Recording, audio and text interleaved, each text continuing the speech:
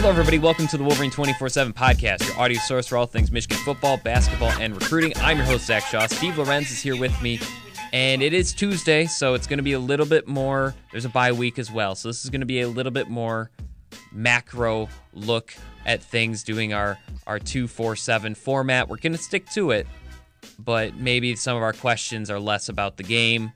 It was a laugher. Michigan won 38-7. And maybe a little bit more about this bye week and some bigger picture discussion.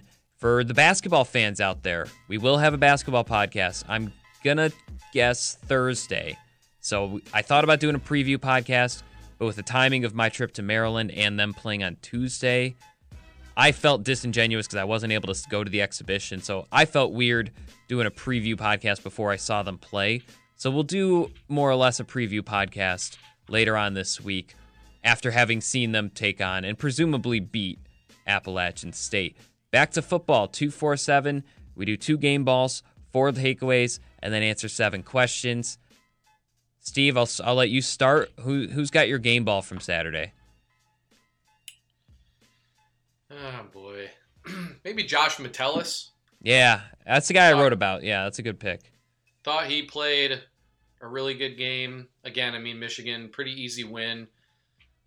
People still critical. I don't know, I guess, even though it was a game they didn't give up a defensive touchdown. I know they were a little leaky in the run game up the middle early on, but second half, thought they played really, really well, forced a couple turnovers. I go with Metellus. I thought he was all over the field. I mean, he made the play in the interception in the red zone. Thought he was all over the field. It's kind of a good game from his senior leader, who, again, I just think he's very underrated by Michigan fans. I don't think they realize that, he's been a really good player for them now for 3 years. And so I'm going to go with Metellus. Yeah.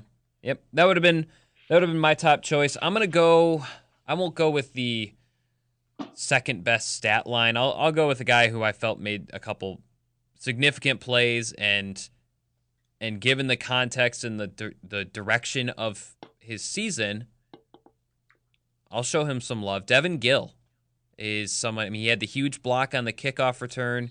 He tipped the punt, if I'm not mistaken. He did the rare. He went actually through the middle of the line to do so. It wasn't, the guys on the outside. He had to have some savvy there and kind of read the play, read how the long snapper was playing and the left guard, and get up there and make the tip and just did a few other special teams plays I felt were really impressive. Nothing else was on the stat sheet, but in the current age of college football, and I don't mean this as I'm 25. This isn't some old man yelling at the cloud, but players transfer a lot, and you could argue they transfer more than they necessarily should. I would always tell a player who loses their starting job, you should at least look and see what your other opportunities are. And so a lot of times when a player gets replaced in the starting lineup or in the rotation, you do wonder, do they sit out this year, chalk it up as a redshirt year, and then bolt? Do they shut it down? Do they continue to work as hard? Devin Gill was named an alternate captain for this past Saturday's game. So he joined Kemp and Hudson and Bredesen out there at the coin toss. And I was kind of like, well, good for him. I guess he's still working. And then you see him make these plays.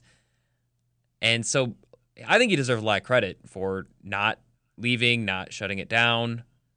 Certainly not how he envisioned things going. I mean, is he the fifth inside linebacker that they have behind McGrone, behind Glasgow, behind Ross? I mean, is he behind Anthony even after playing starter caliber snaps last year? So certainly a neat story. Good for him, making some key plays, doing what he can. I mean, he's mostly resigned to special teams these days, and so he made plays on special teams. All right, those were our game balls. Other candidates, you could probably throw Nico Collins and Hassan Haskins in there as offensive player. Offensive lineman, I think Ben Bredesen and Cesar Ruiz were all Big Ten from Pro Football Focus players of the week. Mike Dana had his best game. Josh Uche had a nice game. So certainly a few candidates in there. But on to takeaways, Steve. We're a couple days removed. What's one thing that's really sticking out to you about this game? I was right about them wanting to run the football. That was one thing I thought that stood out. I mean, they really came out and tried to run the football as much as possible to begin the game. It's kind of exactly the way I sort of expected it. So, and they were successful for the most part. I mean, it wasn't a Notre Dame like performance, but again, I mean, 155 yards. Yeah, it wasn't great on 4.6 yards per carry. No, but we've seen them do this against lesser opponents. They were in control throughout the entirety of the game, so I don't read too much into the fact that they didn't maybe repeat their performance against Notre Dame. I say that when I believe one of my things was, let's see how they come out after, beating up on Notre Dame like they did. But at the same time, there wasn't a game where I think you go into it thinking, okay, we got to open up the playbook, do as much as we can. Especially, the other thing, you get that kickoff return to begin the game. Mm-hmm. That alone could maybe change your philosophy, for the game. Because you're spotting yourself a 7-point lead to begin the game, and defense comes out, I believe, was the first drive of the game a 3-and-out for Maryland, right? Yeah, and they lost 10 yards doing so. Right, and so it's 14-zip before you blink an eye. Kind of reminds me of, well, not totally what happened with Wisconsin, but going the opposite way. But still, I think it kind of changed what Michigan maybe looked to do offensively. Think about it this way: like what's the incentive of completely opening things up when you're up by 2 touchdowns? And again, this felt differently than the Illinois game. I know Maryland had some success in between the 20-yard lines offensively, but again, this was never a game that felt like was completely out of Michigan's grasp or out of their control. So that was my first one. They did what I thought they would do to an extent, as far as the as what they tried to establish themselves offensively early on. Sure. My first takeaway, I have one that kind of disagrees with what you just said, but that's a later one. My first takeaway is that this team is playing like it has a lot to play for, and that is a credit to the coaches and the seniors. I think for all the flack that Jim Harbaugh got for the losses to Wisconsin and to a lesser extent Penn State, I don't think the hot seat talk was quite as prominent then. The last 2 weeks, they have looked really, really good. They have outscored opponents. 83-21, and that includes a couple junk touchdowns. It's and they beat up Notre Dame. We talked about that already. But I think what I saw at Maryland was 60 minutes of good football, because they didn't have some weird lapse like they have against Indiana on the road in the past, like they had against Illinois a few weeks ago on the road, like they had against Penn State, Wisconsin, or Northwestern, or Purdue, or Iowa, or Minnesota. You get the idea. Basically everywhere but Piscataway and East Lansing. I've said this a few weeks in a row, and I definitely had a very similar point last week about them. They look like a team that still is fighting for stuff. And I think that not every team does that when they lose a second time.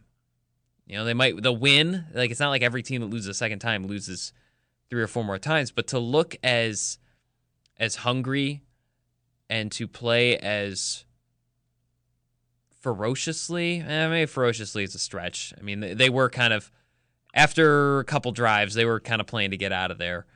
But at the same time, they did it for 60 minutes, and they played crisp. Their throws weren't hitting necessarily, and the offense wasn't clicking, but it was doing enough, and they were scoring points. They scored on 5 of their 11 drives, which is fine.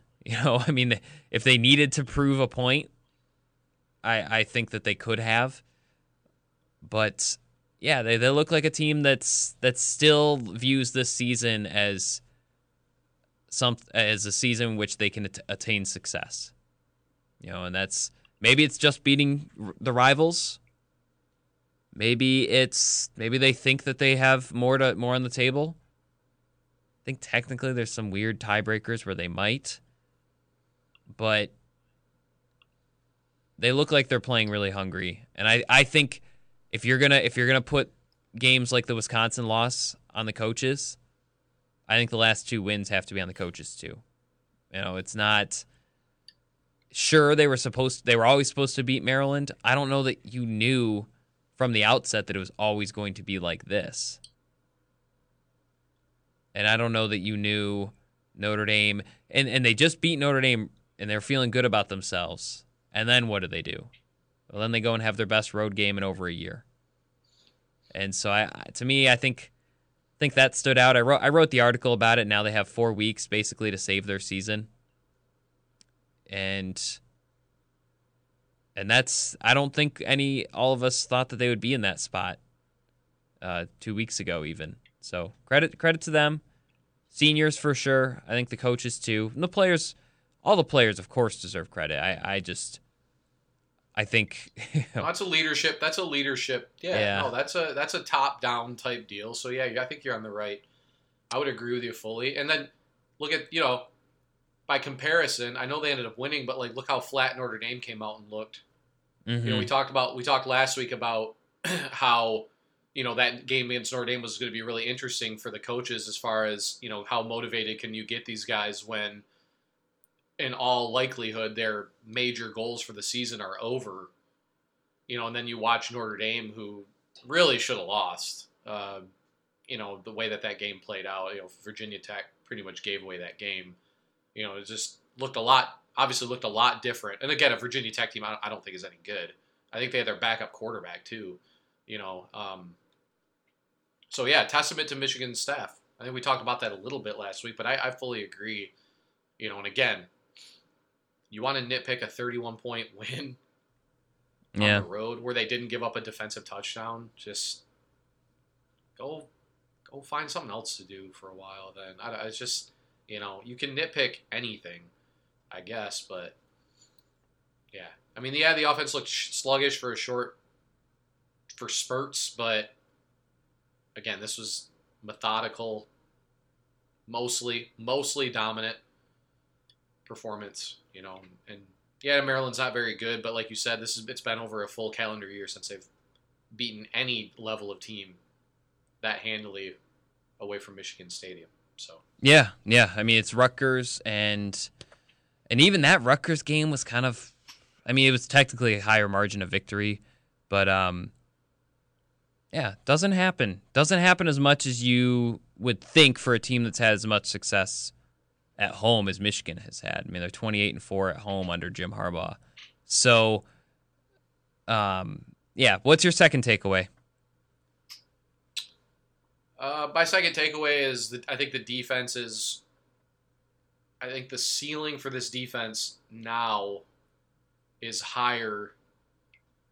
I don't want to say than any of Michigan's defenses under Don Brown, but man, they're fast enough or getting fast enough at the right spots to where I think that they're going to give Ohio State more problems than they did last year, for sure. I think, and it'd be hard not. No, I get that. I understand that, and that's but I feel like. I don't know. I feel like this is sort of setting up for a collision course, and I know the stakes are going to be different because Michigan's pretty much out, but I like where Michigan's headed coming down the stretch. We'll see with Michigan State. I mean, you can never fully write them off, let alone the fact, Bocce's out. You saw today, Darrell Stewart, their leading receiver by far. I suspect the way that D'Antonio phrased it does not sound like he'll be back by next weekend for the game. So you could legitimately argue that they'll be missing their best defensive and best offensive player in that game. And so, but that being said, it's just D'Antonio's at least earned the respect that they're going to throw everything they possibly can at Michigan. So there is that. But that being said, though, it's just hard. It's just on paper, it's hard to see where Michigan State is going to make this a game. So to me, I just look at it as, I think Michigan's rounding into form at the right time. And I think the way the season is playing out is, as far as it almost, potentially being a 180, whereas they would struggle in November. It was like, I feel like the makeup and the psyche of this team is a lot different right now than it was last November. And I think a lot of that's because I think the stakes have almost, well, I put it this way. Here's a great example to prove my point, is Uche mentioning Ohio State during the presser after the game on Saturday, saying that we're ready. We're looking forward to Michigan State, but we're also already looking forward to Ohio State too. They want that game, and I'm not saying they've not wanted it before. I just think the way that it played out last year, where I think they went into Columbus thinking they were going to win, and then they got embarrassed, I think has left a different taste in their mouth than any of, at least under Harbaugh, at least the seasons under Harbaugh. So, and that stems, I think that starts on the defense. And the defense, like I said, has gotten faster at the right spots. McGrone is not Devin Bush yet, but he is really starting to play more consistently like a guy who's, Glasgow made the Buckus award list, the semifinalist list. I would be surprised if McGrone is not on that list next year. Mm-hmm. We talked about Daxton Hill. I think I like their 1-2 combo at corner better this year, just in terms of, I think Ambry Thomas, just straight line speed, is just a faster guy that can maybe keep up and can lock down one of Ohio State's corners, or wide receivers, sorry. And the defensive line, I think, is one unit that has steadily just gotten better and better throughout the season. So I like the direction things are going for them right now. I feel, and like I said, I feel like this is eventually building up towards a big collision course in Ann Arbor in a few weeks. Yeah. So yes, I'm still laughing a little bit. Like, I think they'll do better than they did last year. Like if you're Michigan's coaches, you better be doing better than last year. You know what I mean. Though. I do. I think they're a little bit more set up for success. Quietly, really, really shutting down the big plays the past 2 weeks. And I that was something I was curious about with Michigan's defense against Maryland, because Maryland doesn't do a lot of things well, but they do have big play threats. And it almost seemed like Michigan was willing to bend in order to not break. Like, it almost seemed like they were not prevent run defense, but kind of in that same vein where they're like, we'd rather see where you're going before we commit to pursuing you. If that makes maybe that didn't make any sense to our listeners, but yeah, I think they've quietly shut down a little bit of the big play issues that they were having.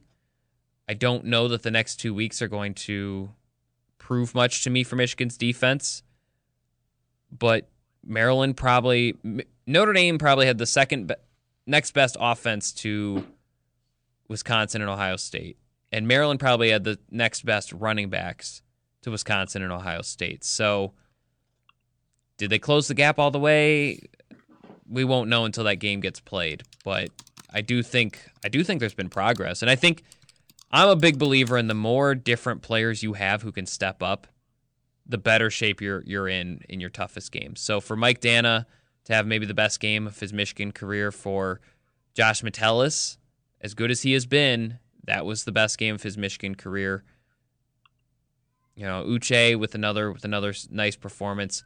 Do think it's fair to wonder why he can do it so much in some games and then not against certain other teams. But more players stepping up. I don't think anyone's going to say no to that for Michigan's defense. As you mentioned, they didn't allow a defensive point. So, and they had 3 trips to the red zone. Perfect example of bend, don't break. They let it happen, and then they made adjustments and buckled down. One takeaway I have that's maybe the one negative takeaway from this game is, you mentioned they came out and ran the ball. I had a feeling they would. I said if I were them, I would not. I do think they squandered an opportunity there. I think it's a very fair question. What do they gain from throwing the ball against Maryland and airing it out? Because they threw the ball 29 times, which is actually a decent amount. But what do they gain from really sending it downfield. And at the radio station, I've been able to talk to a couple former players, and they said you are what you do in games. You can practice it, sure, but in reality, your identity is what you do in games, even if it's blowouts. And I think a good example is Oklahoma still throws the ball all the time. Guess who's the best in the country at throwing the ball? Same with Alabama. Yes, they sit Tua for the fourth quarter a lot, but they as far as throwing the ball, they do it. And a lot of teams are really slinging the ball. Justin Fields actually is an example where they don't throw the ball a ton, but in the first half they do. And I think even though they had the lead, if you're trying to build a passing attack, and we have a question later on, but I'll spoil the answer. I think where Michigan needs to improve the most is in that downfield passing attack. I don't know why they took one shot at pure true downfield throw. That's not gonna work. You're not gonna go to Wisconsin or not. You're not gonna go face Ohio State and say, well, with this defense and this rushing attack, we can ride that. We can play the field position old school football battle. Wisconsin tried to do that. They had 83 rushing yards on Ohio State. It's one thing if Ohio State doesn't have a good defense, but they do. It'd be one thing if Ohio State didn't have a good offensive line, but they do. They've made improvements from last season. They don't have quite as many 4-3 receivers, but they've got a lot of playmakers too. And so it's going to be I don't think they did themselves any favors not throwing the ball more. I think they left some things on the table. Just, maybe even like 2 or 3 more drives. Or 2 or 3 more plays even. 176 passing yards. You didn't need to throw the ball. So to me, 176 passing yards on 29 pass attempts. I think everyone would be feeling better about this team's chances and progress if they had thrown for even 225, because this isn't even like a bad Maryland pass defense. This is a Maryland pass defense that has allowed 330 yards passing to 5 separate teams this year. Penn State threw for 400. Purdue threw for 400. Minnesota threw for 370. I mean, it's like everyone that they face just slings the ball over the place. It's like the ultimate pick-me-up game. And we had the debate before the game. Michigan, if they feel good about their passing attack, I guess they don't need to. They'll probably win no matter what they do on offense, which was proven correct. I don't know. I think if you're looking at this team, the only way to raise the team's ceiling above 9-3 seems to be the passing attack, and I think this was a great opportunity to work on it, because that's how you do it in big games. Is you do it first in smaller games. You don't come out on November 30th. Keep in mind what time of year that is too, and decide, okay, this is the game where we throw it downfield all the time.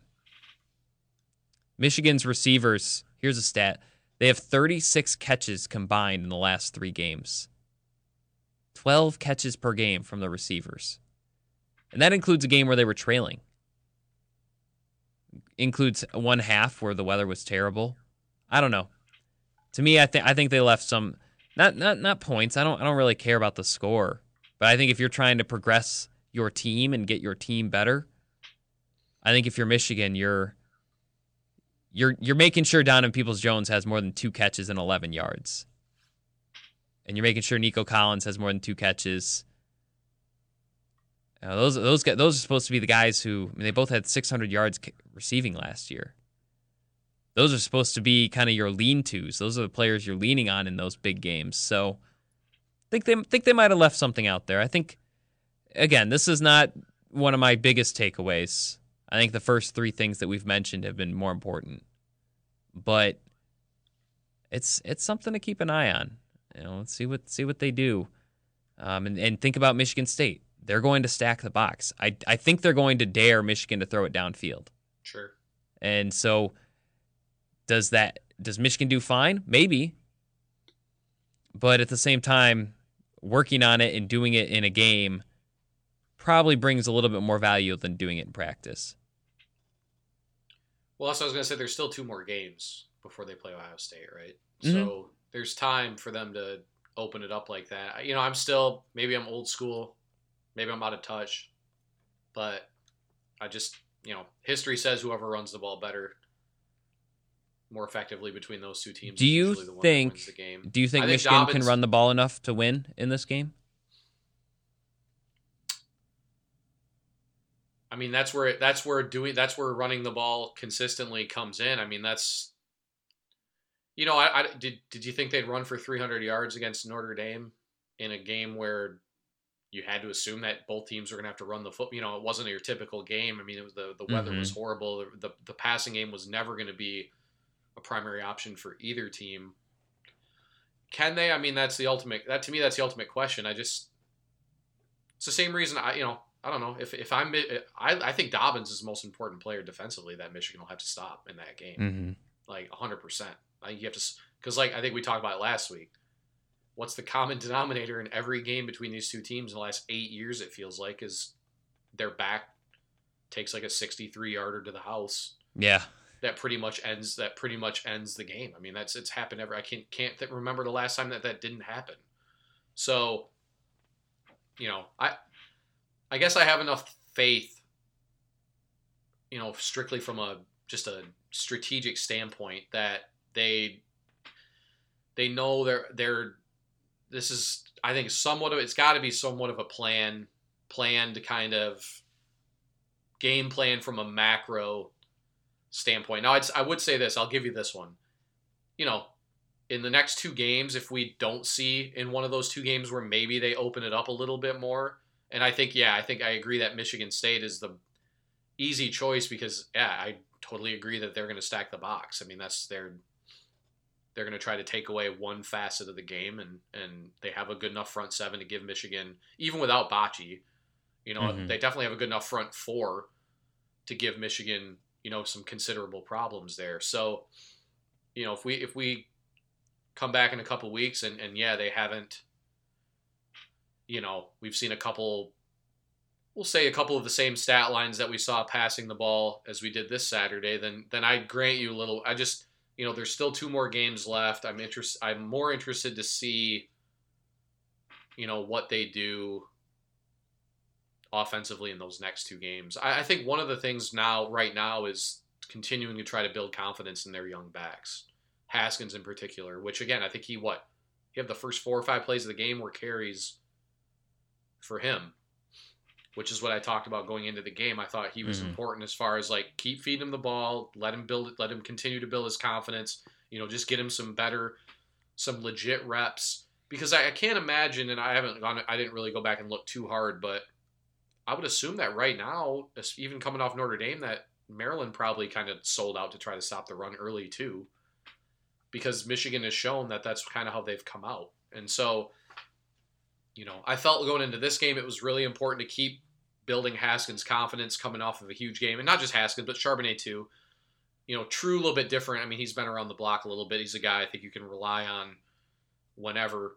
But the young guys, I think you want to continue to get them more reps, build up more confidence heading into the 2 of the 3 biggest games of the season. So, like I said, if they come out with sort of a similar game plan, and you see stat lines like what Peoples-Jones had on Saturday, then I would be much more liable to agree. It's just, they're not playing Ohio State next week. They play them in 3 weeks still. So, 4 weeks. Yeah, they do have a bye week too. Well, whatever. No, I'm with you. Yeah, it's a while. Yeah. Wasn't meant to be a correction, just more an agreement. Do wonder. Well, actually, let's go ahead and jump into the questions, because we have some that I think we'll discuss a little bit of this moving forward. We only got 1 listener question this week. That's okay. We came up with some of our own, but this one comes from Ike's Toys, or Ike's Toys, who said the offense subjectively seems better and appears more integrated with old running concepts especially. It didn't look like that in the beginning of the year. Do you think there was some change by the staff, or was this the result of a higher than anticipated transition cost? For me, both. I don't think there's a staff change. I think there is a change in the game plan. I don't think Saturday has changed. You know, people keep asking, is Josh Gattis still calling plays? Yes, he's still calling plays. But it's hard for me not to think that when it's not so much the loss to Wisconsin, maybe those first two games, and then you get toward the end of September and like the Iowa game, and suddenly it's like, this still is not working. It's hard for me to think that Ed Warner, who has been coaching since, 83? Wasn't he Mark D'Antonio's roommate when they were GAs together? So for 36 years. And Jim Harbaugh, who has coached at a whole bunch of different levels, a whole multitude of successful offenses. It's hard for me to imagine they both didn't generate more involvement in the game planning. Not necessarily play calling, not necessarily what they're doing. But yeah, I think they came in and they said, okay, to Josh Gattis, because Josh Gattis was asked to change everything, which is, we've talked about it. They probably didn't need that. They probably didn't need to completely blow up the ship after they won 10 games last year and were, one game against Ohio State away from probably a Big Ten title and a college football playoff appearance. And they were a top, didn't we say they were the 36th best offense or something like that? So my guess is that around the Iowa game, there was okay, this alone is not working. So yeah, you're right. The pin and pull is back. I know Sam at our site has written a lot of stuff about that. I think a little bit of it just seems like a little bit more of an emphasis on being balanced than necessarily being fast or creative. A little bit, they're mixing tempos a little bit more from what I'm up in the press box. I don't have the resources the staff has where they're pouring over what they're doing each and every step of the way. But it does seem subjectively different. I don't think it was a staff change. I think the game plan itself was just, okay, maybe this year shifting to a full-fledged Alabama, Penn State type of offense was a stretch, given the personnel. And instead, they're just changing the game plan a little bit. I do think some of the passing concepts you're starting to see some things work. And I think part of that is transition. Some schools have made it look really easy to switch offenses. LSU, I'm sure, is the perfect example where all of a sudden they're just this crazy good offense. But I think there's something to be said for it. It's not going to happen right away. And so I don't know, Steve, what do you think here? I think they changed their game plans just a little bit. And as you mentioned, the run game developing helped them do that. And the offensive line being healthy helped a lot. Ed Warner seemed to cryptically kind of tiptoe around the idea that there were other players injured. Shea Patterson is obviously the most documented unofficial injury that there was this season. They seem to be healthier on offense. So that doesn't hurt either. But I'm thinking it's game plan, kind of not resorting to 2018, but finding a middle ground a little bit between what they did last year and what worked last year and what they want to become this year. And then probably some transition cost. I like that phrase. Some time that it takes for it to mesh. Because yeah, the turnovers, a lot of those turnovers we mentioned were in, it seemed like miscommunication type plays, either in mesh points or even some throws or blocking missed assignments. So there's some of that too. I don't know. The answer is almost always both when was it this or this? Probably both. That would be my assessment. You pretty much answered it for me too. I'm pretty much in full agreement with you. Okay. Yeah, no, I mean you went on for a while, and I think it was good. That's what I was kind of thinking. So if Okay, unless people want to hear me say the exact same thing that you did. Sure. Okay. Well, the next one can be all you. And we were just talking about this. I actually wrote this before the podcast, and since I don't have another one ready, why, in your opinion, Steve, why no passing game, even in the blowout? So even in the blowout, what is the benefit to not no passing game? Why no downfield passing game? Why was the only throw they threw deep downfield that one to Nico Collins that occurred right after the fake punt? I guess this is kind of the way I've been looking at this whole idea is think about what they did when they were down against Penn State. They were able to pass the ball mid-range, and I wouldn't say like deep range, but like that sort of that 10 to 20 yard, they were able to throw the ball pretty successfully. The other thing is too that I think maybe people forget, I feel like this line is better equipped to protect the pass. So I think the more Oh, you do? Okay. I mean, again, until Notre Dame, you could argue that they had not really run the ball effectively against anybody, at least on a consistent. Let's say the second half against Penn State, we'll say that.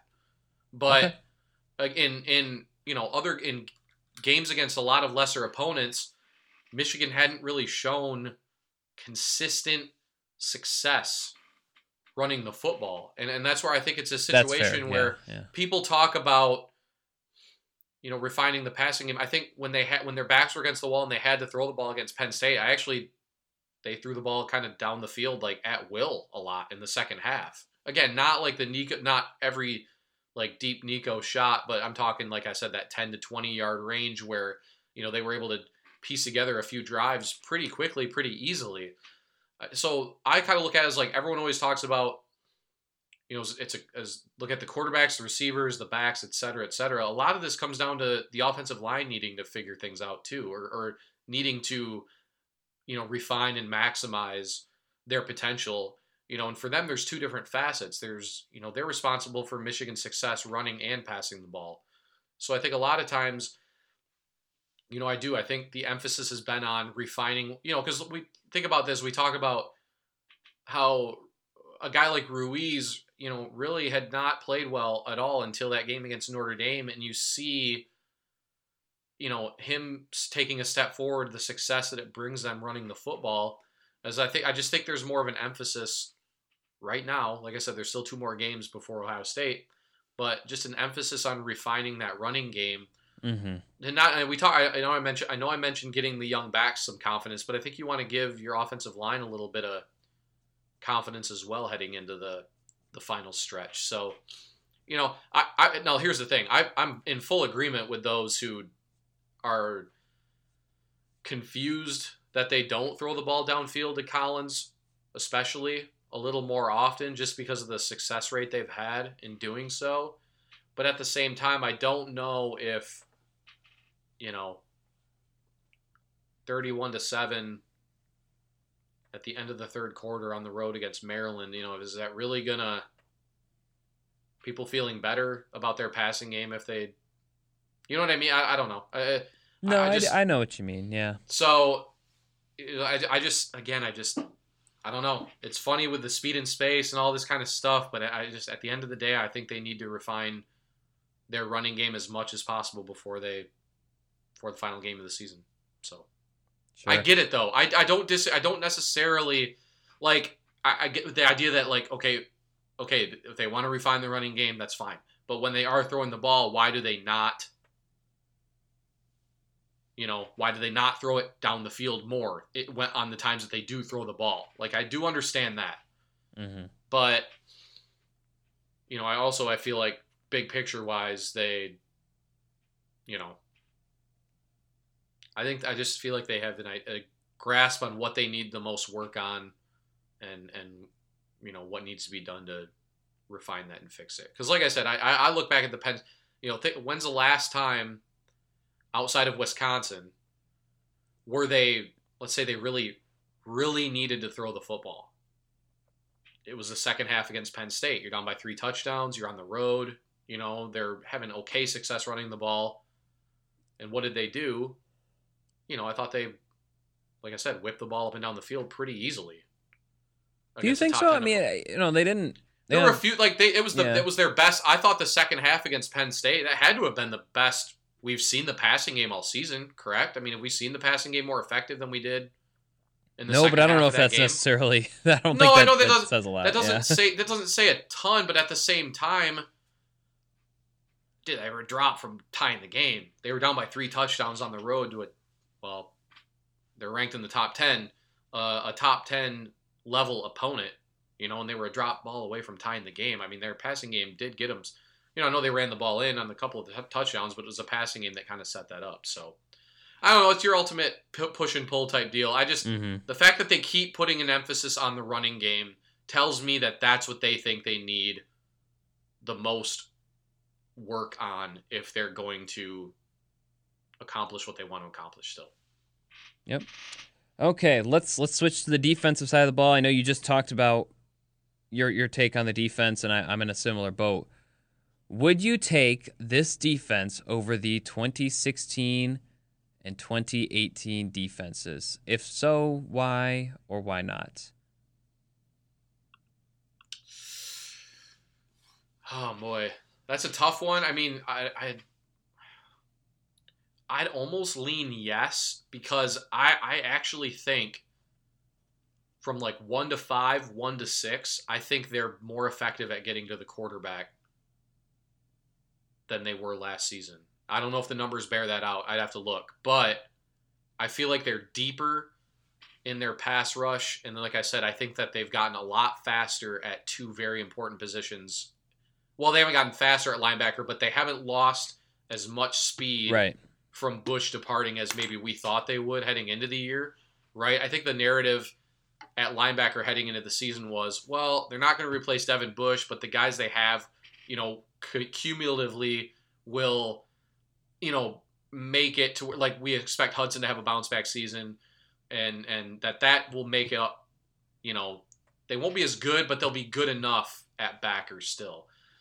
But at safety with Hill, who again I think you're gonna see I think he'll play more and more the last 3 weeks of the year, and even at, like I said, at cornerback, I think their team speed from top to bottom is a little bit faster.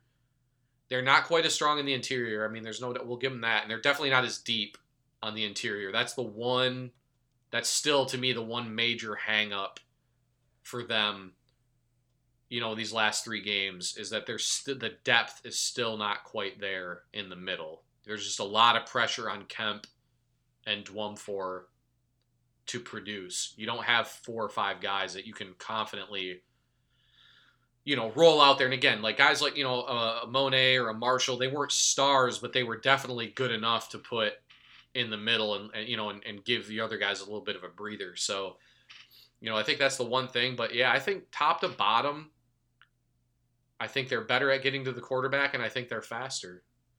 So, I don't know. That's a tough one. 16 is just so hard to say that you would take any defense over 6. I mean, the 16 defense had so much talent on it. It's hard to look at that group from top to bottom and say that you would take, that you would take this year's group over that group, because what are there, 7 pros, 8 pros on that defense right now? So yeah, right. Just about. I mean, think about Wormley, Glasgow. I mean, the defensive line alone, I think, had 4 or 5 pros, because Gary was already playing. You had Gideon at backer. You had two corners that are in the pros now. Well, how many pros do you think this defense has? Because off the top of my head, it's a good question. Yeah, that's true. Actually, now you think, but it was an experienced. How many will eventually be pros? The number is probably the same, but a lot of these, the 16 team, I think there was just a lot of experience as well. It wasn't just talent. I mean, it was guys that had been through it. So, but maybe this would be second behind that group, I guess. I don't know. I like the makeup. Because, you think about it, and I'm not we don't have to go back down that rabbit hole again, but there have been a lot less. Well, you look at Ohio State last year where it was a combination of just a difference in talent, but scheme. But Michigan's, I think their shortcomings defensively this year have been more of the hiccup in scheme variety than it has been just not being more talented than the guy across from them. You know what I mean? Mm-hmm.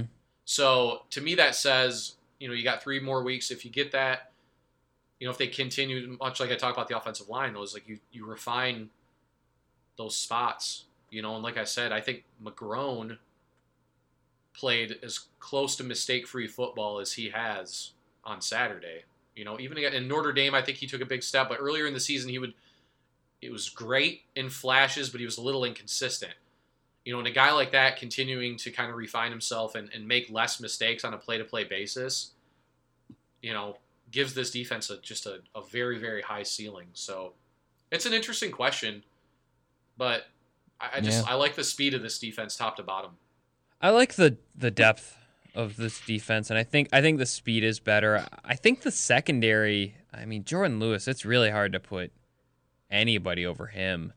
But I think collectively, if you're going 4 or 5, who are your 4 or 5 best secondary players, I think I'd take this year's group. Ambry Thomas has been. There's not a stat that doesn't have Ambry Thomas near. I know Pro Football Focus always seems to have been high on Michigan defensive backs and Michigan corners in particular, but Thomas is putting up numbers in their eyes like very similar to what Lewis and Long have done, and that doesn't even, you're not even mentioning Lavert Hill, who's just kind of the constant, right? I think Thomas was the question heading into the year, but yeah, I don't disagree. I think 1-2, this is up there. Yeah, and Delano Hill, DeMonte Thomas versus Josh Metellus, Brad Hawkins. That's sure. Hawkins is another guy that we should get thrown into that conversation. As a guy who is figuring. I look at it and I feel like is figuring it out. And what's great about that is the question with him is not the athletic ability. He has all the athletic ability. The question is learning, and minimizing your mistakes. And if a guy like that figures it out, the ceiling goes higher. It's not a deal where it's like, okay, this guy makes consistently good decisions, but his athletic ceiling is relatively limited. Because a guy like that can be exposed in a certain situation, right? And whereas a guy who's got the athletic talent, if they figure it out, then then bring it. Because then you can match up with almost anybody. Right. So, right. Yeah. I think there's some ceiling to grow. I'd still take 2016. I did like a little bit of a positional breakdown. I think 2016 gets the edge. It's closer than I thought it was going to be. It is. Once again, probably can give some credit to the coaches and the leaders. I still go back to against Notre Dame when Cam McGrone is following. I think it was Komet, and Khaleke Hudson grabs him and says, "Nope, your assignment is the running back, and I'm on the tight end." And McGrone gets the running back for a stop, and so it's good leaders. Seems like they're still working hard. We don't see practices, but it seems like the progress is there. So if they're progressing without working hard, I guess that's just as impressive as working hard and progressing. But yeah, I think it's closer than I thought it was going to be. Probably do give the edge to 2016. 2017 can't be overlooked either. I think that was, to add Mo Hurst to basically what the 2018 defense was, makes a big difference as well. Just they just didn't have the offense to match up to it. What do you say? What do you say real quick? 16, do you kind of think the difference is Jabril? New CBS Sunday. You collect rewards, right? This is how I make my living. When something is lost, everyone's looking for something. He finds it. You strong swimmer? So-so. So-so's okay. Justin Hartley stars. How you survive, you make quick, smart decisions, and you never let panic take the wheel. Sounds cool. It is cool, actually. Very cool. Tracker. New Sunday on CBS and streaming on Paramount Plus. Yes. Still, so it's just... And Glasgow. Yep. The other Glasgow. Another one. Yeah. Yep. Yeah. Those are two players that they Not that they were the only two players that did well, but I feel like Wormley and Charlton versus Hutchinson and Pay, it's not. I'd give the edge to Wormley and Charlton, but it's push-ish. Secondary's probably push-ish. I do think McGrone and Jordan Glasgow beat out McCray and Gideon. Maybe that's just me. No, that's but fair. Then at this point in the season. But still kind of like push-ish. I think it's where it just changes completely is when it's Jabril Peppers and Ryan Glasgow. Yeah.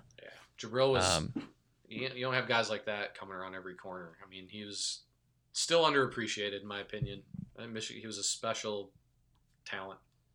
Okay, Steve, what is Michigan's biggest concern with 3 games to go?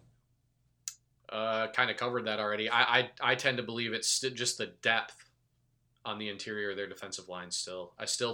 Again, if I'm going to talk about how I think J.K. Dobbins is the guy that Michigan needs to slow down against Ohio State, then I think that, and where do you run the football normally? Up the middle, or at least I know Ohio State really tries to because it opens everything up for them. It's the way they've always done it. It's kind of one part of Day's offense I don't think it's changed much is, the flashy, the skill position guys and the quarterback seem to get all the pub, but really it's their offensive line and their running game that has really driven a lot of their success offensively, in my opinion. Yeah, so, Fields only is thrown for 207 yards a game. Yeah, right. But you wouldn't know that. I mean, how on earth is it was honestly the whole time is amazing to me that he was ahead of Dobbins in most. Dobbins, he's just now getting pub, but man, Dobbins, one of the more underrated, underappreciated Ohio State players I can ever remember. He's going to leave there as maybe the leading rusher in program history, if I remember right. And you don't ever hear anything about it. It's all. Is he? Huh. Okay. He's in the conversation. I know that they were just. I don't know if it was last week or the week before that they were talking about it. And again, he's now starting to get some national love, but that wasn't up until about a couple weeks ago. When really, like I said, I think again with them. It's just they've always run the ball so well. A lot of the talk is about their receivers and their quarterback play, but their running game's always been awesome. So that being said, Michigan, it's nice to see Chris Hinton getting some more reps. I know he played, in non-garbage time last Saturday, but I think they just bodies alone. In the middle is really the biggest thing, the biggest concern I would have, because you're putting more and more pressure on your linebackers in that regard. Because again, teams that can run the ball are going to just try to go right up the middle and wear that group out. Because if you could slow them down in the running game, you're going to slow them down in the pass rush too. And then you can maybe try to go to work a little bit or devote more of your resources on the outside if you're taking on 2 defensive tackles who are maybe a little tired or, not quite 100% fresh, in the third and fourth quarters. So that'd be my biggest concern, honestly. That and the other one, honestly, quietly, real quick, field goal kicking. It hasn't been overly consistent so far this season. And if you're in a close game, you're going to need one of these guys to step up. It's kind of ironic that, and you wonder in hindsight if this split deal was maybe not the right, the right way to go about it. I can't imagine that it was. Right. Any kicker would tell you no. Yeah. You had two guys who, and again, the thing is it's kind of a tough spot for Michigan because you can see the logic because both guys capable, right? Both guys would be a starting kicker for a lot of other programs. Mm-hmm. But you look at the results so far this year, and it's hard not to kind of question going that route, because nobody's really gotten into a rhythm at all this season. And Moody, who won the job because of his consistency, has not produced. And now you're left with Nordine, who can kick it a mile, but has never really been consistent. So that's the other thing, too. It doesn't get talked a lot about. So, yeah. By the way, I looked it up. J.K. Dobbins, he is just over 400 yards away from, just under 400 yards away from being second in Ohio State history. He is about 2,000 yards away from catching Archie Griffin, so he'd have to come back another year. But he's about to. He will probably catch Ezekiel Elliott for second all time. Okay. What was it? It was some stat relative to Griffin. Maybe he'd outrush Griffin in his first 3 seasons or something then. And maybe that's what it was. I just know like his pace or his production has been on par with anybody they've ever had. And you would never, nationally, I don't know if anybody would even realize that. And, and when you consider some of the backs they've had, like, so. They're about to have they already have 6 3,000-yard career running backs in this decade. Yeah. That's insane. That's what I say. That's why I say, like, running the football is what has always opened everything up for them. It's not saying that you don't want to, you got to stop the pass, obviously, but man, it's going to be slowing him down is going to be the key for them defensively. 100% believe that. So he's about to have their 5th 1,500-yard rushing season this decade. That's wow. Anyway, biggest concern for me it's been plowed in this podcast. Passing game. I look at that Michigan State, I guess a little bit, but more so the Ohio State-Wisconsin game, and I just look at Wisconsin's game plan and how easily Jonathan Taylor was shut down.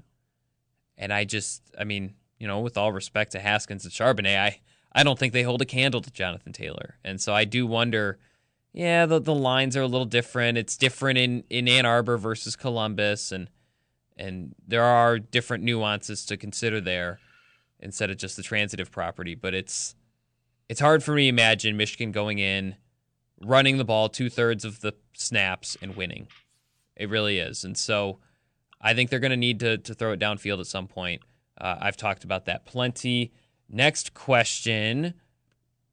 Oh, okay. I typed it out. Will Maryland ever be good? But I want to expand this a little bit because we had this discussion about the Big Ten. It's every year. Every year, Michigan is going to, at least based on what we've seen so far in the Harbaugh era, they're going to lose a couple games. I think they averaged 2 losses in Big Ten play. So they're going to lose a couple games to good teams. And then they're going to beat up on everybody else. But what's interesting is we look at this weekend while Michigan's at home, just on its bye week, you have Minnesota. Minnesota, who somehow they host Penn State. That is it as far as top 10 teams, top 15 teams. They do play Wisconsin. They get to host Wisconsin. Their only road game against a ranked team will be Iowa. Somehow they're, and then you look at there are other teams out there who avoid Michigan and Ohio State. It's I think this year, who else did it? It might have just been Minnesota. Some years it's Northwestern. Some years Illinois has that distinction. I don't know, Steve. I guess my question is, if you're one of these crummy teams like a Maryland or an Indiana, are you not looking at other conferences even and maybe thinking about joining those? Because every year you're guaranteed to be worse than 3rd in your own division. And then you also look around the conference and it's like, then you have to look at like take Purdue. Purdue this year did not face Ohio State. Now, granted, maybe they might say they want Ohio State, but they didn't have to face Ohio State or Michigan. And that basically just gives them, if they're facing Maryland and Rutgers, that gives them 2 more opportunities to win than, say, was there any team that played them both? Like Iowa, who has to play Penn State every single year and then plays Michigan. I don't know. Or Wisconsin. Wisconsin had to face Michigan and Ohio State this year. They won one, but it's like it just seems so imbalanced. So 2-part question: how can they restructure this to make it right? And then 2, looking existentially, what is, if you're a Big Ten East team, what are you leaning on? What are you believing in? Mike Locksley, he's got to be he's pretty much just coaching for his next job, because there's no way he will ever win the division at Maryland, right? Or unless I'm wrong here. Well, Maryland's an interesting example because I do think that, I mean, I know they're in a good recruiting spot. that's a big back pocket. That's an ace up your sleeve. And I think that's the one program, not just in the East, but maybe like in the West, that under the right guidance could kind of maybe stake a claim or become a problem for like the big dogs, because it's not just a good recruiting area. I mean, the DMV area is one of the most talent-rich areas in the entire country. I mean, it's on par with, it's not quite on par with maybe like Texas and Florida and California, but it's up there. I mean, those schools are loaded. Like, think about just how loaded St. Francis Academy alone is. But they're so good, teams are like opting not to play them. I get it, but there's probably 10, 15 others. There's 10, 15 other schools in that general area that are producing 5, 6 D1 guys a cycle. I mean, it's, St. John's, there's Gonzaga, there's a bunch of programs in Northern Virginia. Yeah. So that's one program I think a little bit differently of in that regard. Now, I'm not a big, believer in Mike Locksley to begin with. What was he, 2-35 at New Mexico or something? So, not a guy. Let's say they hired Kyle Whittingham. Okay. Do you think Kyle Whittingham, who's coaching at Utah, has coached at Utah, do you think he could ever win the Big Ten East? I mean, you're not expecting me to say yes. You know what I mean? So I get it. Right. I get it from that regard. I do think that there are a few programs. Here's the other thing too, that I don't think enough programs. Like, they basically need Urban Meyer to come through. Sure. Well, and what's Urban's calling card? I know that he's a winner, but the other thing is I think pound for pound, he might be the best recruiting head coach ever. Like, he's up there. And so, I don't know. I mean, I look at, I think Maryland's a little bit of a special situation in that regard, where I think the right guy could do some really big things there. It really does come down to recruiting. The other thing though too, you got to remember, and this is one thing I'm big on, is like, I think a lot of these bottom tier programs are never, and I understand there's pressure, but never patient enough. That's why I said this year heading into the season, where like people were talking about Lovie Smith, being on the hot seat at Illinois, and it's like you can't expect somebody to fully turn around a program like that in 3 seasons. It's ridiculous to even think that. And now look, I think this is his 4th year, and look where they're at now. Yeah. They're not going to win the division, but you're telling me that you don't think Illinois maybe in the next few years can maybe contend in the West? I mean, that's a different beast, though. That's not fair. I understand that, but at the same time, though, I mean, are you proposing that they split Michigan and Ohio State, or split Penn State? Like move Penn State over, or like what's your resolution? I like the Big 12. I mean, first of all, so no divisions. No divisions. You can I'd be okay with no divisions, honestly. Everyone can find 2 games that they want to protect. Yep. Maybe you add a couple more if you're the Big Ten, just for consistency's sake. Like, you face them, year in, year out, or whatever. 9-game conference schedule. I know Big Ten people want it to stop until the other conferences play ball. I do like the 9-game conference schedule. Maybe it's the reporter in me. I like covering Big Ten games more than I like covering them playing Seesaw State. Right. It's.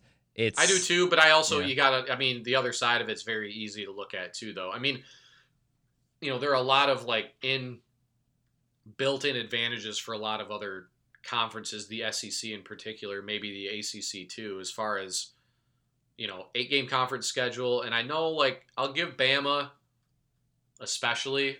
And Georgia did a home and home with Notre Dame, but credit for like scheduling some decent teams in the non-conference. But at the same time, it's almost at least canceled out by the fact that every SEC team got a bye week not last week, but at least have a bye week last week or this week where they play a school that is of no consequence, where they basically can rest their players.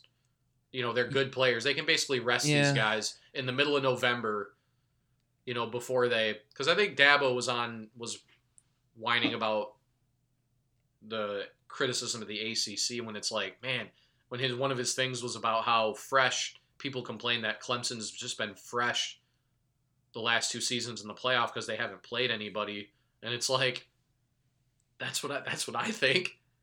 Yeah. Who is Clemson? Who has Clemson played? Who are they gonna play from now until the playoff? You know, like, I don't know. I've been to. I'm sure you have too. Been to those FCS games at Michigan's. They should never, ever, ever, ever, ever schedule an FCS team. I don't disagree. I agree. I'm in favor of a 9-game conference schedule. I'm with you on that. I see the other side of it though.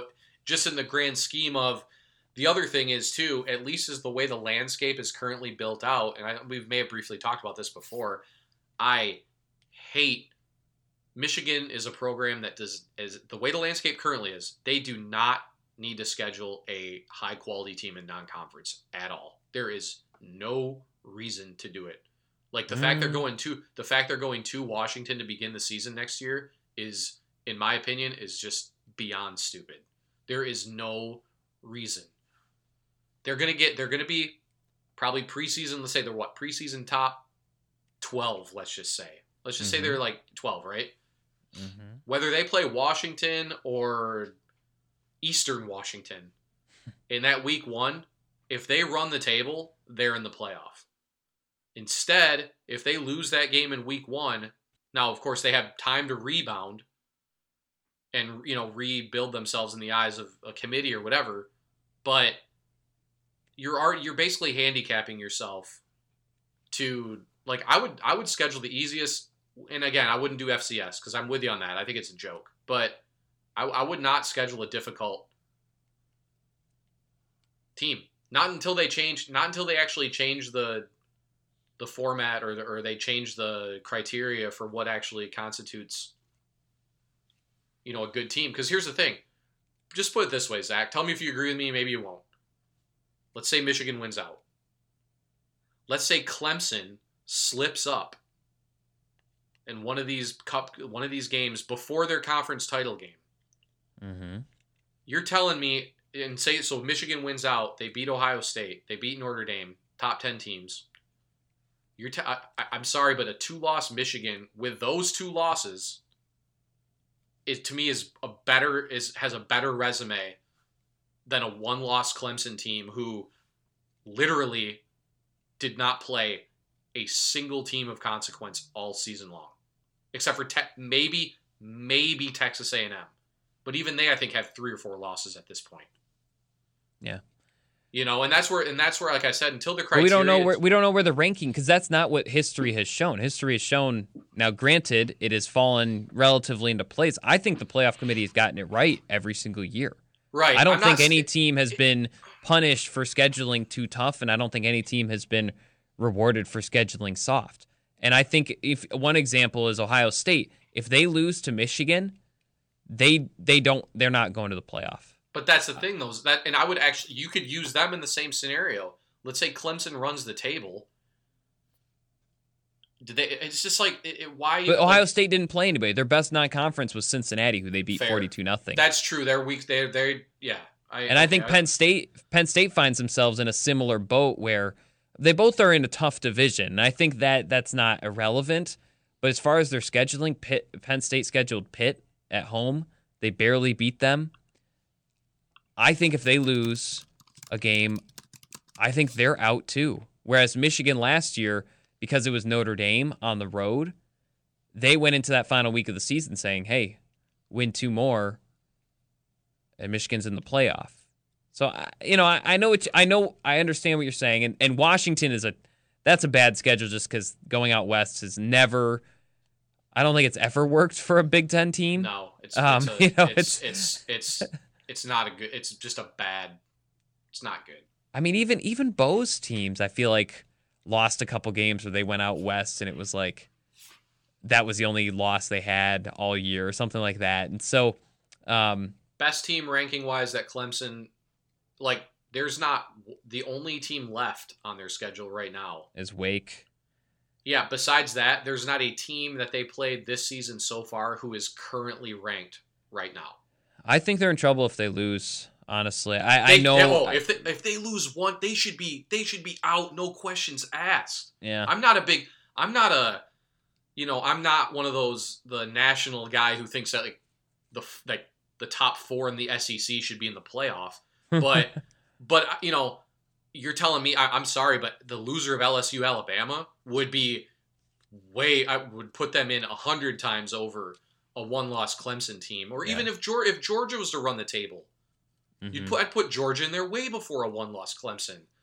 And again, it's a little unfair to Clemson because on a regular ACC sucks. Well, in a normal year, Louisville would be a solid matchup. Florida State, even Texas A&M, But in South Carolina, I suppose. I mean, it's still kind of a soft schedule, even if some of these programs were like at their peak or like at a high level. But still, it's like I mean, their schedule's a joke. I mean, there's just no other way to put it. If Wake Forest is the best team you have on your schedule, sorry.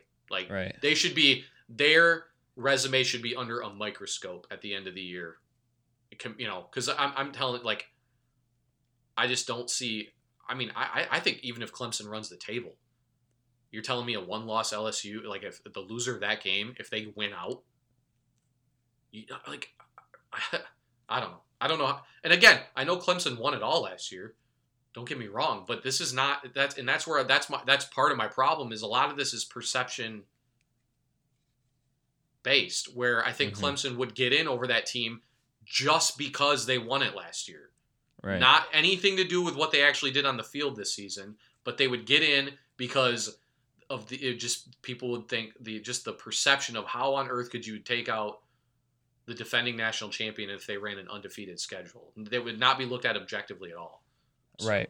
Yeah. Anyway, back to the Big Ten. Back to the Big Ten. I think the one thing that I'm curious about, and I think this ends up being a pretty good case for realignment, is if you're PJ Fleck and you have a hunch that D'Antonio, this might be his last season, which program would you rather coach right now, Minnesota or Michigan State? I think it's Minnesota.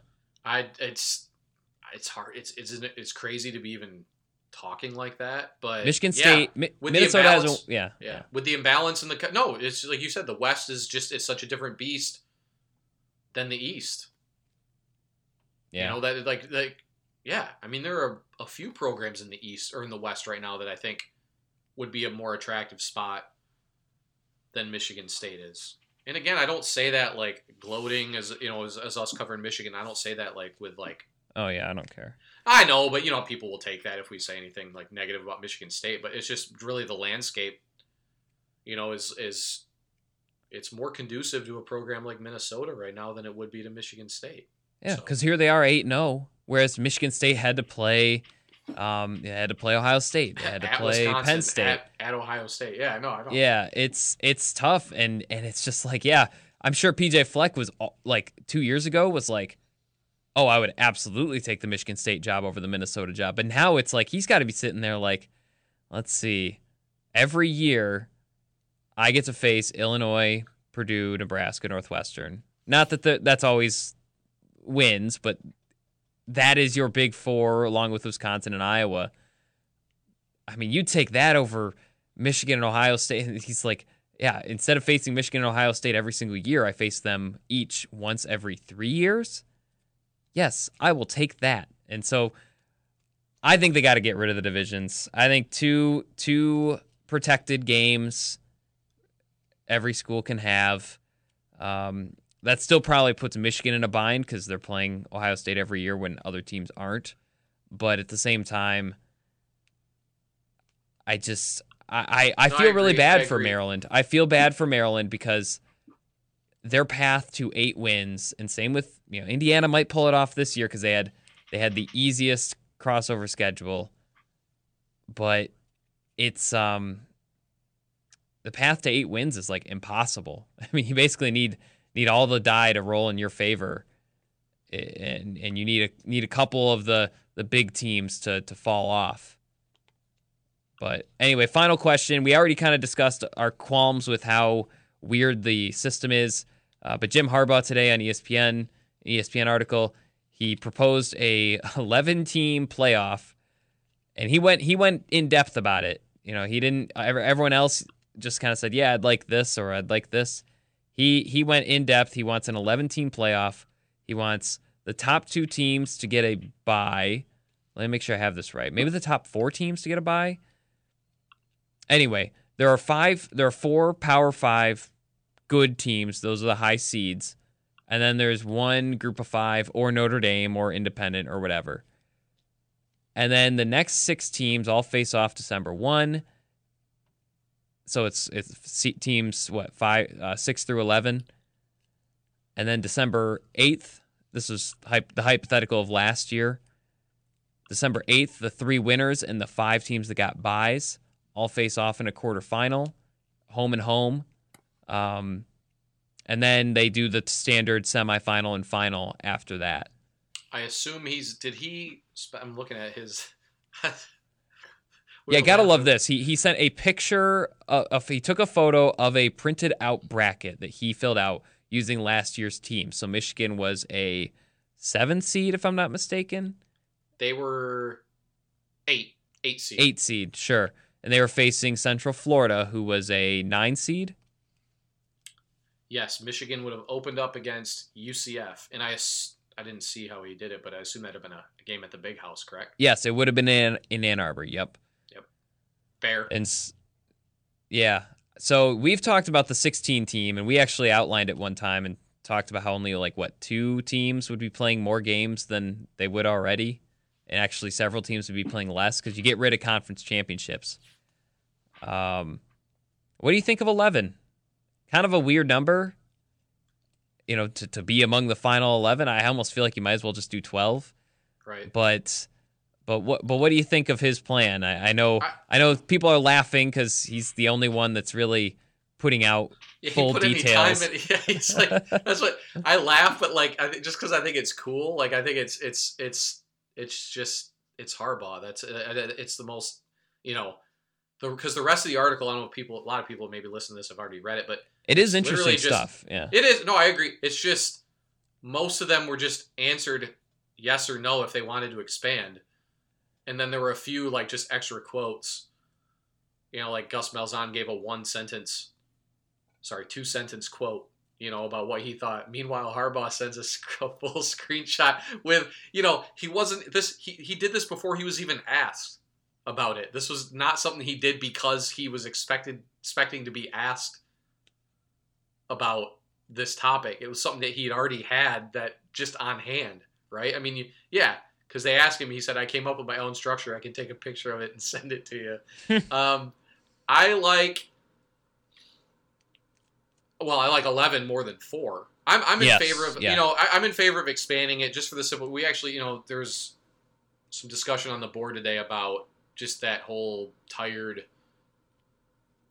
should the team try to win their bowl game or not? As things stand right now, if you're not in the playoffs, who cares?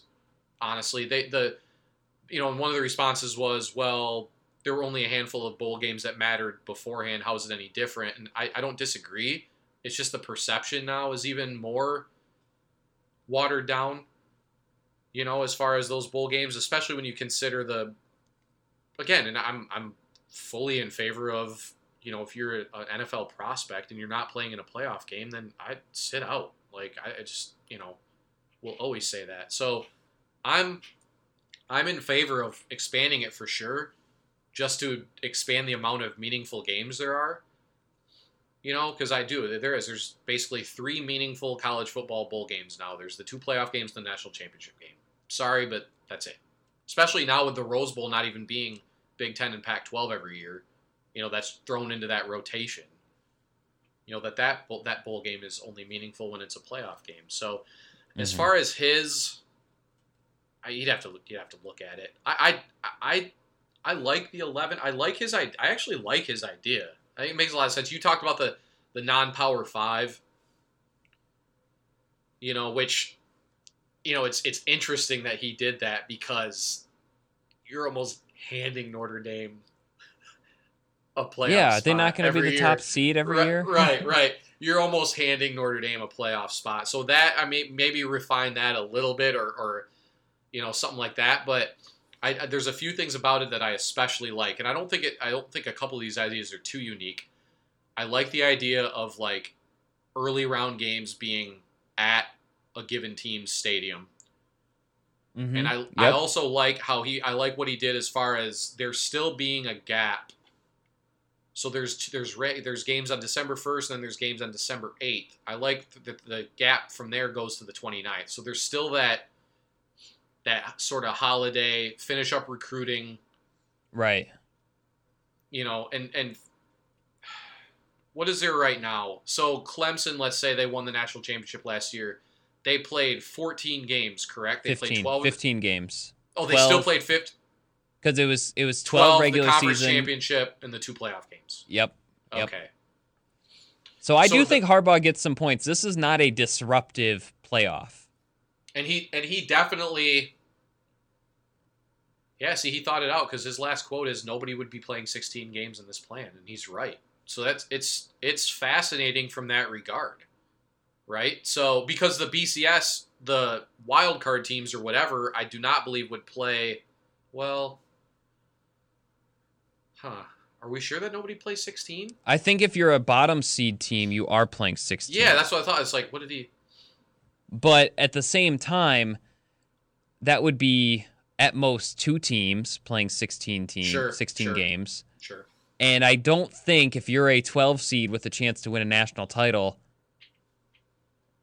I'd be curious. That'd be something I would field with coaches. And I mean, because sometimes it's fascinating. People need to look at this bracket because it reminds me. Tell me if you were the same as I. This reminds me of something I would have drawn up when I was like a kid, and I don't mean that as like an insult to what he did. It's just more of like this is like it's really cool to think about.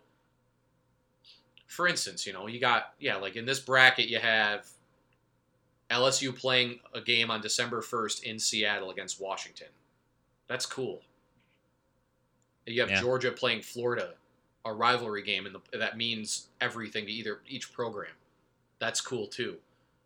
And then because it's like kind of reminds you of just sort of messing around like with NCAA football, the video game a little bit, and it's like so 11, 12. Again, if you're going to put it at a number, my biggest thing is I don't care who the 12th team is. So what? You're out. Like that, they got to put a line somewhere.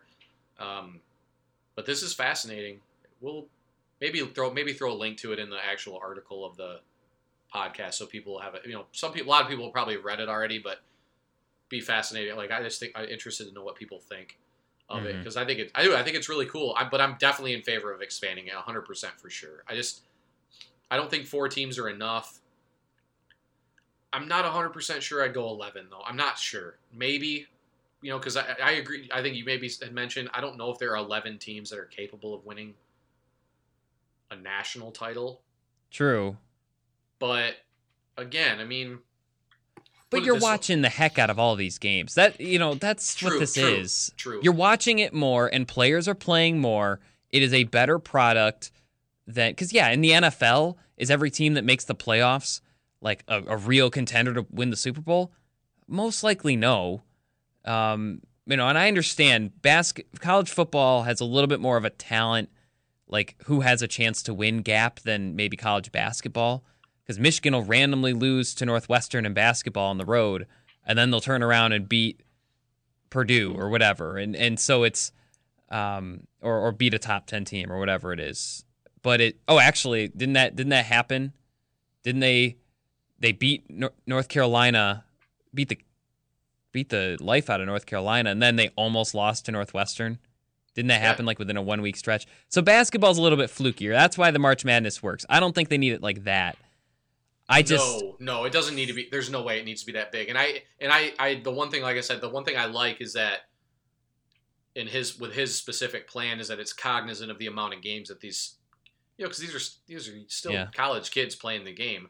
And there was one quote in the article about how they had someone who, I think it was Alabama, they won the national title, And when they arrived on the jet at 4 a.m. or 6 a.m. or whatever it was, they were given sheets of paper like, here is your schedule, here are your syllabi. Oops, excuse me.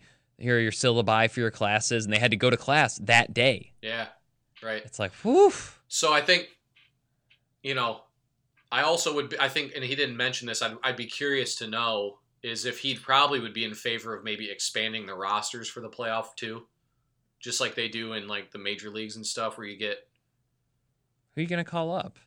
I don't know, but it's again, if you're playing an extra, if you're playing 14, 15, 16 games, I think at least having that option, you might have guys who played in 4, who are maybe you are capable. Oh, like maybe the red shirt rule is voided. A little, yeah. I'm just saying, like, just because you're playing more snaps on both sides of the ball in more games. Like, you just, not more for the safety of the players than anything else. It's like, say a guy like Cornelius Johnson in this scenario who played 4 games, but Michigan's like, okay, we got to redshirt him because, we're going to need him for sure in the future. We already have like a good veteran core at receiver, but.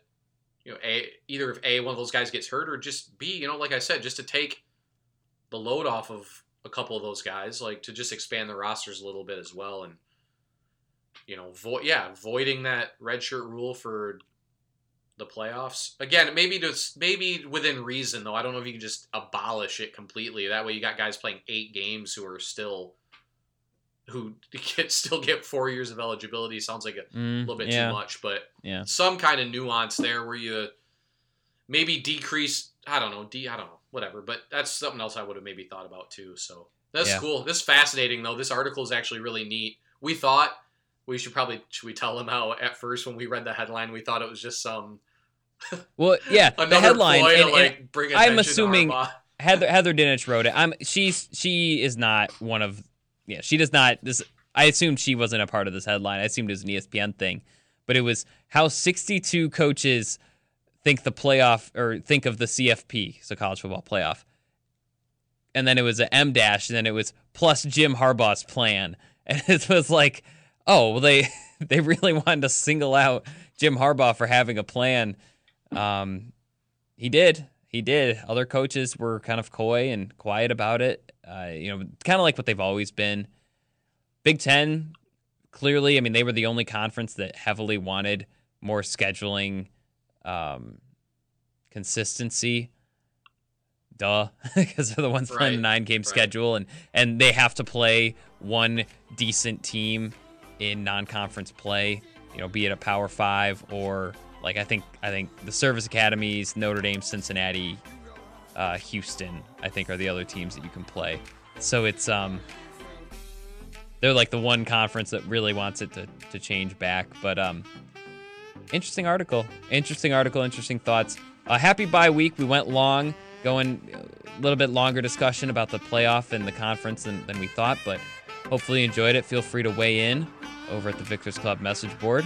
Check out all of our stories. We'll cover the college football playoff rankings and what that means for Michigan, but we're not weighing in with our thoughts on the bracket anytime soon, at least in our articles. But tons of articles on Michigan football and basketball and recruiting over at the MichiganInsider.com, Michigan.247sports.com. You can go there too.